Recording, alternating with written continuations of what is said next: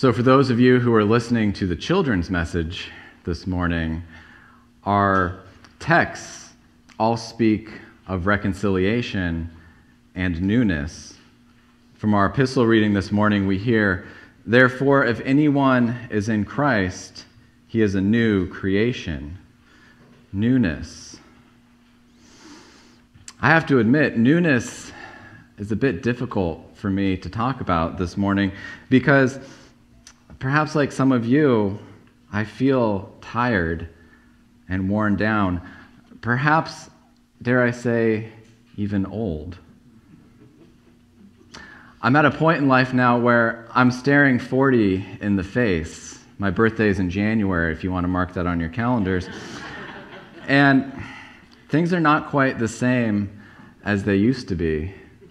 My waist is getting a little bit bigger. I had to go get new pants to be comfortable up here this morning. My body moves a little slower, and things in the morning tend to ache for absolutely no reason sometimes.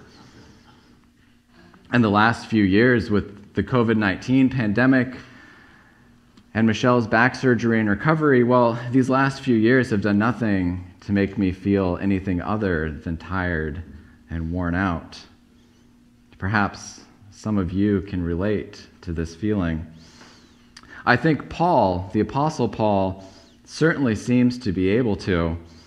In our epistle reading this morning, we jump into his second letter to the Corinthians in the 5th chapter. But if we go back to his introduction to this letter, Paul talks about being tired and worn out, even to the point of death. He writes, "For we are so utterly burdened beyond our strength that we despaired of life itself. Indeed, we felt that we had received the sentence of death." Now that might be a little extreme, but that kind of sounds right to me sometimes. And the church in Corinth, to whom Paul was writing, I think they knew a thing or two about feeling tired and worn out as well. In the first letter that Paul writes to the Corinthians, he's writing to rebuke them for the divisions and the conflicts that arose amongst them. Paul is writing to a church in Corinth that was wild and disorderly, full of people so haughty and full of themselves that they had replaced themselves. They had replaced Christ as the center of their worship with their own wisdom and knowledge. They had placed themselves as the object of their faith. Perhaps this sounds a bit familiar to us as well.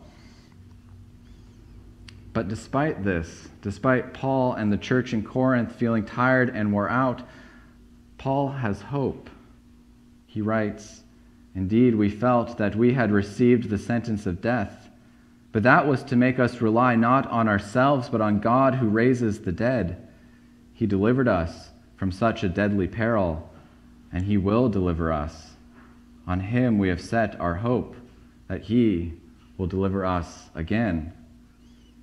And this hope, this newness to which Paul speaks, I think it's more fully articulated in our text from this morning when he writes, "If anyone is in Christ, he is a new creation.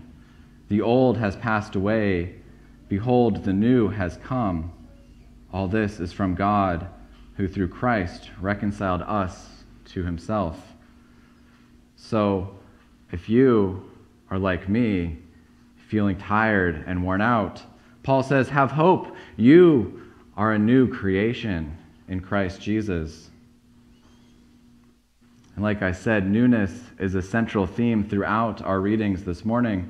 In Jeremiah we read, "Behold, the days are coming, declares the Lord, when I will make a new covenant with the house of Israel and the house of Judah, not like the covenant that I made with their fathers on the day when I took them by the hand to bring them out of the land of Egypt, my covenant that they broke.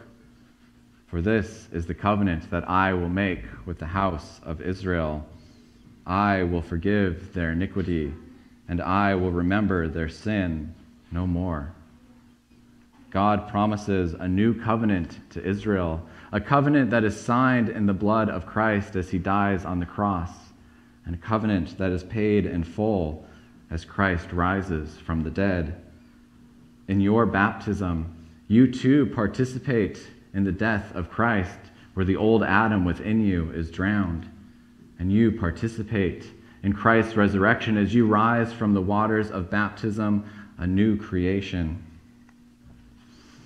Your iniquity, your immoral and wicked behavior is forgiven, your sins forgotten. The newness that God's promised new covenant brings, I think, is illustrated well by our gospel reading of the prodigal son. You know the story, so I won't belabor it. I'll jump right to the heart of the matter. The father, seeing his son, his wicked, immoral, sinful son, declares, "For this my son was dead and is alive again." The prodigal son is made new by the word of his father. The father forgives the iniquity of his son and remembers his sins no more.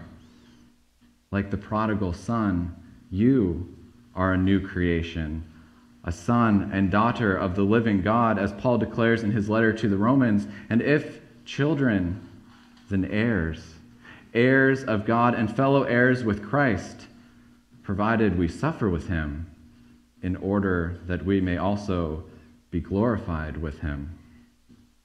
You are a new creation, a son and daughter and heir to God through Christ Jesus. But as Paul reminds us in Romans, there remains suffering. There is, after all, a reason for this newness. There is a reason we must be reconciled to God. Going back to our Old Testament reading, God speaking through Jeremiah refers to his new covenant as not like the covenant that I made with their fathers on the day when I took them by the hand to bring them out of the land of Egypt, my covenant that they broke. My covenant that they broke.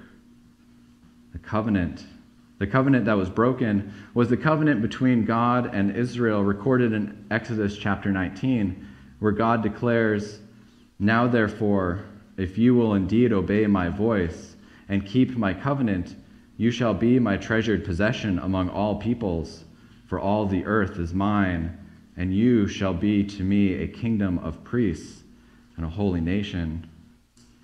God makes this covenant with the people of Israel after he leads them out of slavery in Egypt, after he provides them with manna and quail to eat and water to drink from a rock.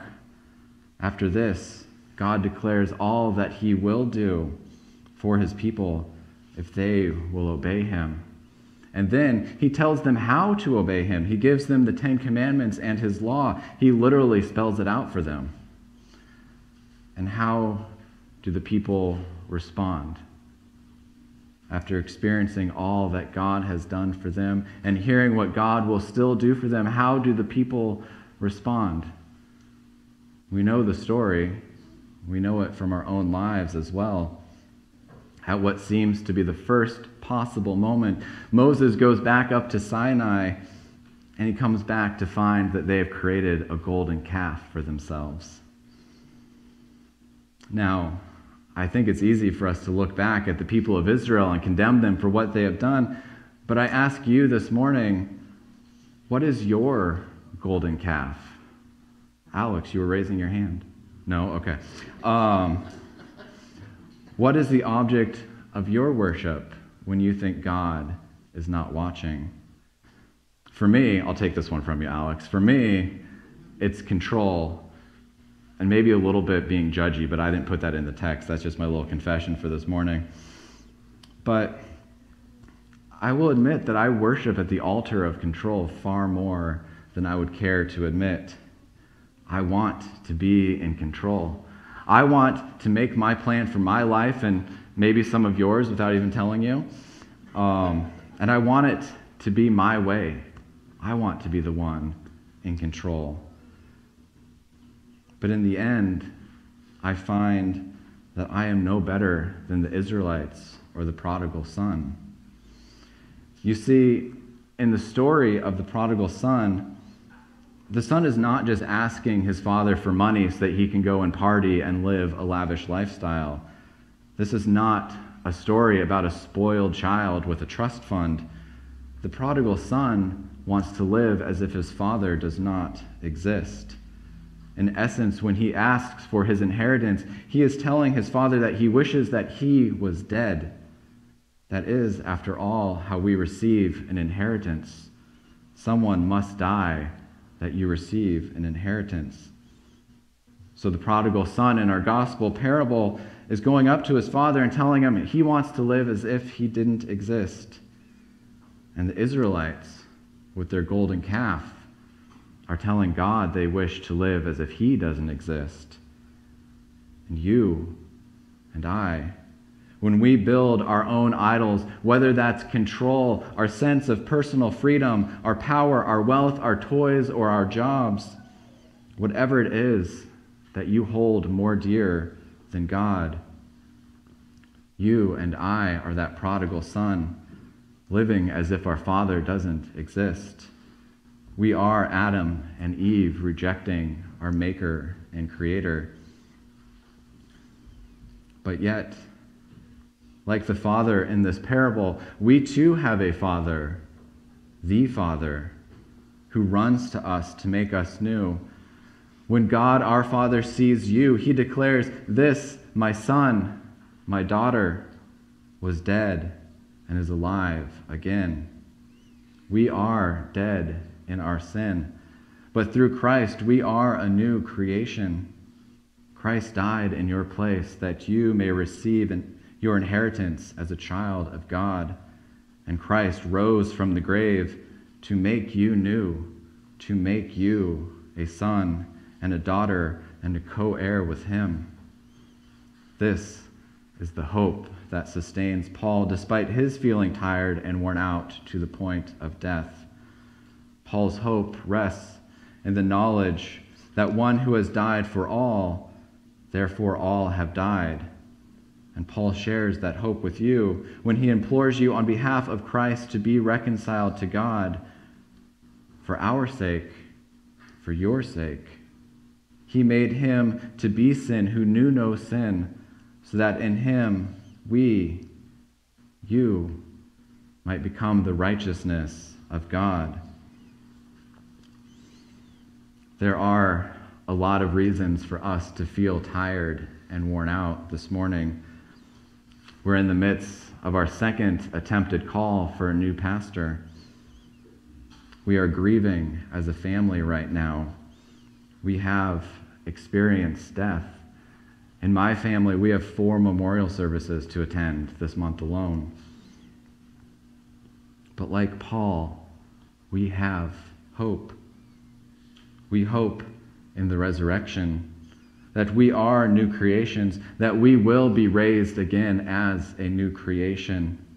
For the word of God declares to you, you who have been baptized, who partake in the body and blood of Christ, when you do that, you are a new creation.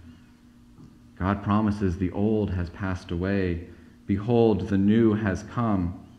All this is from God, who through Christ reconciled us to himself. Thanks be to God. Amen. We continue with confessing our faith together in the words of the Apostles' Creed.